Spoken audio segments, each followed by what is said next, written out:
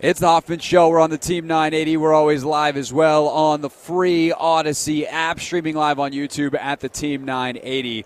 Coming up at the top of the hour, Nora Princiati, good friend of mine, good friend of the show.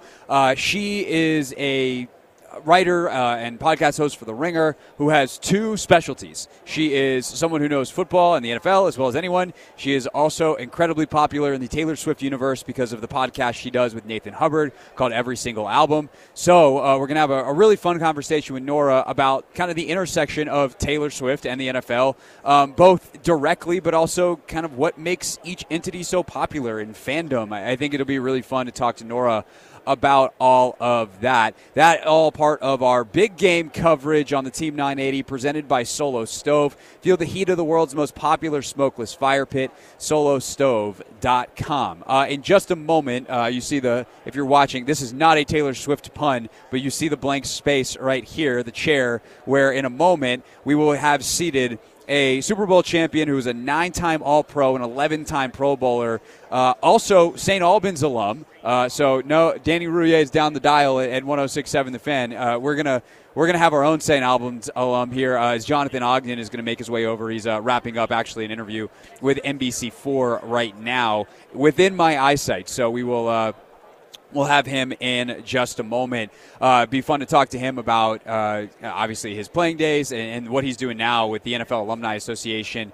So all of that coming up in just a bit. Later on in the show, though, Dan Graziano, ESPN, he did so much reporting around the coaching searches for the Commanders and everybody else. So we'll kind of take it back, go behind the scenes there coming up in just a few minutes.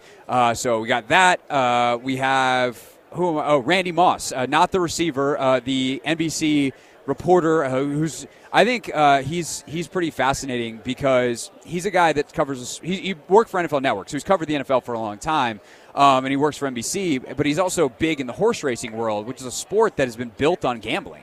And so to see the gambling world intersect with the NFL is why when his name came across, I was like, yes, I would very much like to talk to you. So NBC reporter Randy Moss coming up at 6:30 tonight. But right now we are going to welcome Jonathan Ogden to the show. He is coming over. Of course, the NFL Hall of Famer, former Ravens tackle, joins us. Jonathan, thank you so much for your time.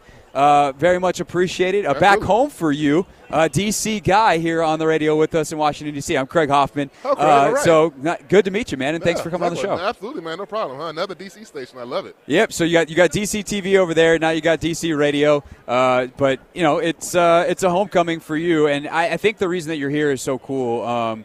You're working with the NFL Alumni Association on a really important initiative. Before we talk a little ball, can you tell us about the initiative that you're working on? Yeah, tackle obesity. What we're trying to do is trying to educate and trying to get the public and former players to understand that obesity is a problem in this country and that we can do better.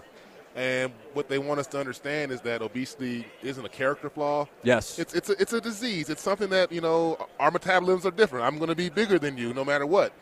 But we can all be better, and we can all utilize tools out there to eat a little better, do a little more exercise, just be a little smarter with our lifestyle.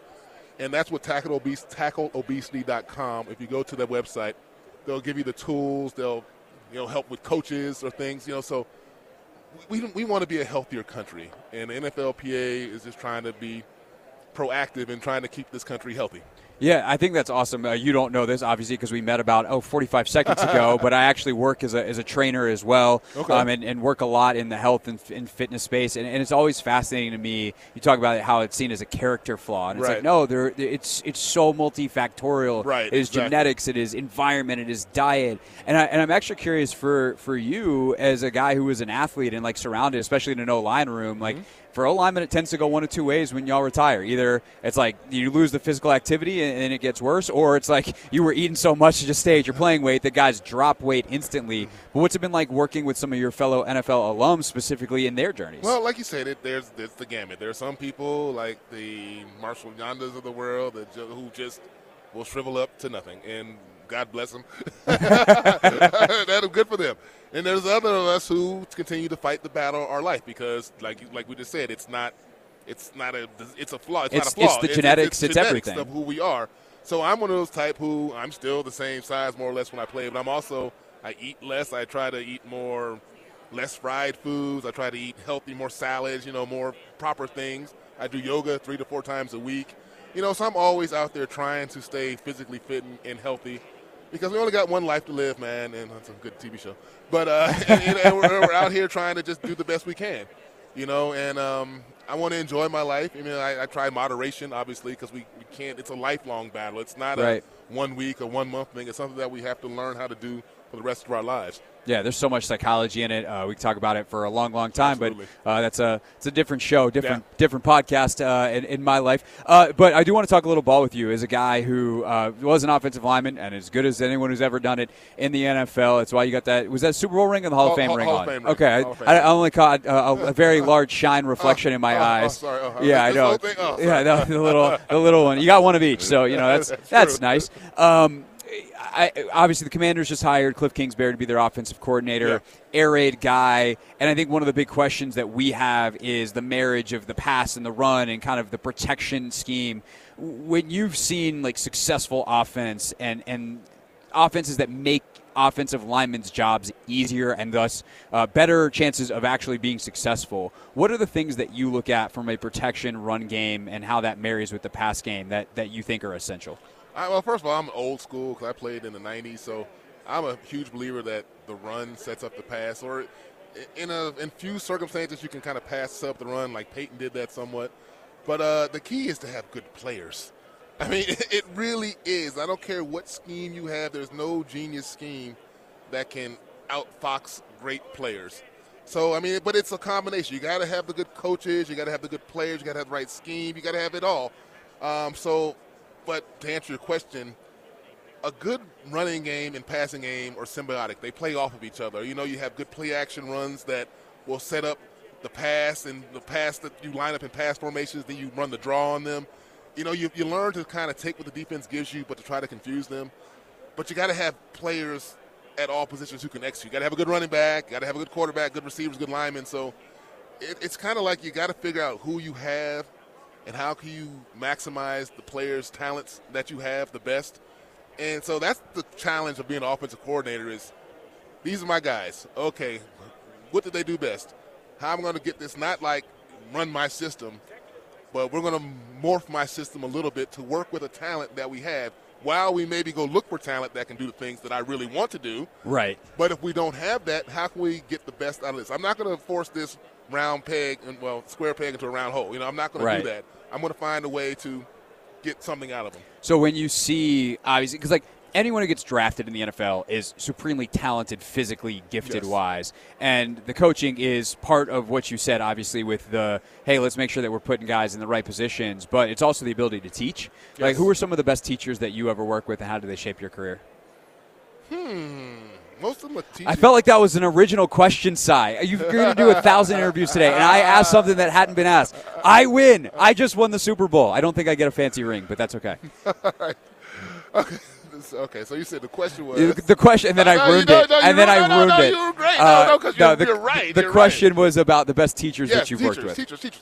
I know the best teacher I had was probably my high school coach, and that's probably where I learned the most, because I never had any real. What happens with offensive linemen is you learn bad habits. Young linemen don't bend their knees, they don't put their hands right, and you got to. If you just depend on pure talent and don't learn the technique at a young age, you got a lot of bad habits you have to break. So I was very fortunate to have a man who was my coach in high school who played the position. He taught me good technique. So that really helped me. So when I got to college, I never had to break any bad habits. Now, the coaches in college might have added a few things to it. Right. Especially scheme-wise and combination block-wises and short setting and things of that nature. But the basics of hand placement, foot width, knee bend, all those things that are what you have to have as offensive linemen really were instilled in me in high school. Yeah. And in the pros, I had some good coaches as well. But it's more about, to me, it's more about the schemes that they implement coaching in the pros. Technique they teach technique as well, but it's more about that. Gotcha. Well, I would love to talk to you more. Hopefully we can get something scheduled, not when you're running around doing 1,000 interviews. I know. Because I'd love to talk to you more about O-line play, but also about the initiative that you're working on. I'll reach back out to the people who are parading you around here, and we will try to set that up. But, Jonathan, appreciate the time. Absolutely. Jonathan Ogden, everybody, D.C. native, St. Albans alum, and NFL Hall of Famer with us here on the Hoffman Show. Nora Princiotti from The Ringer joins us next.